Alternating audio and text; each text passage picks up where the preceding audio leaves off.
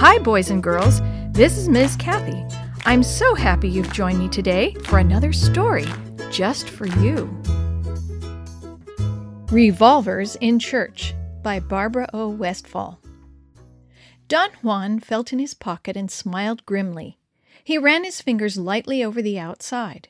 There must be no telltale bulge. No one must guess there was a revolver hidden there. He stepped into the church and took a seat on the front bench on the left-hand side. He had brought that revolver to church every week for years. He didn't want to hurt anyone, but if Don Pedro should try to give him trouble... Don Pedro was sitting on the back bench, far over on the right-hand side. Always it was that way. They situated themselves as far from each other as they possibly could and still be in the same church. Don Juan never spoke to Don Pedro, and Don Pedro never spoke to Don Juan. Yet they wanted to be in the same church, and they were friendly enough with the other people who attended. This morning, Don Pedro had watched Don Juan walk down the aisle and take his seat at the front. A sneer curled his lips, and he patted his pocket reassuringly. He didn't want to hurt anyone, but if Don Juan should try to give him trouble... Then it was time for the sermon. The minister opened the big Bible on the pulpit and read in Spanish from Mark 11:25. Whenever you stand praying, if you have anything against anyone, forgive him, that your Father in heaven may also forgive you your trespasses.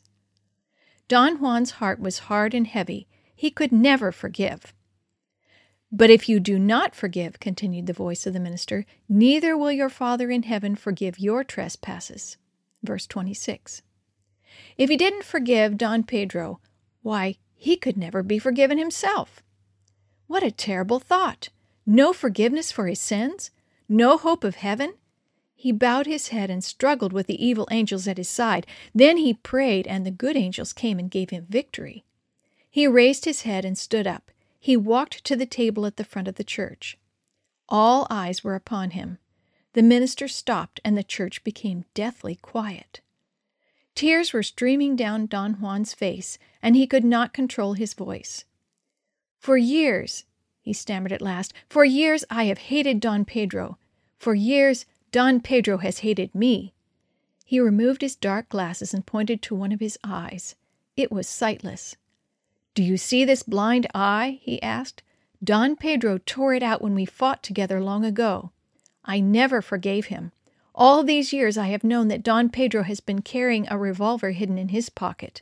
I have carried one too. He pulled the revolver from his pocket and laid it on the embroidered cloth on the table. The silence in the church was disturbed by the sound of shuffling feet in the back. Don Pedro was hurrying down the aisle. Today I forgive my enemy, he announced, and the two men threw their arms around each other.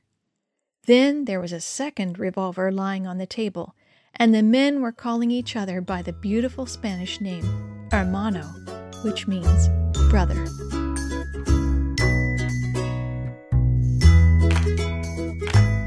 The story you have heard today is from Guide's Greatest Stories, written by various authors and compiled by Randy Fischel, and used with permission from the Pacific Press Publishing Association.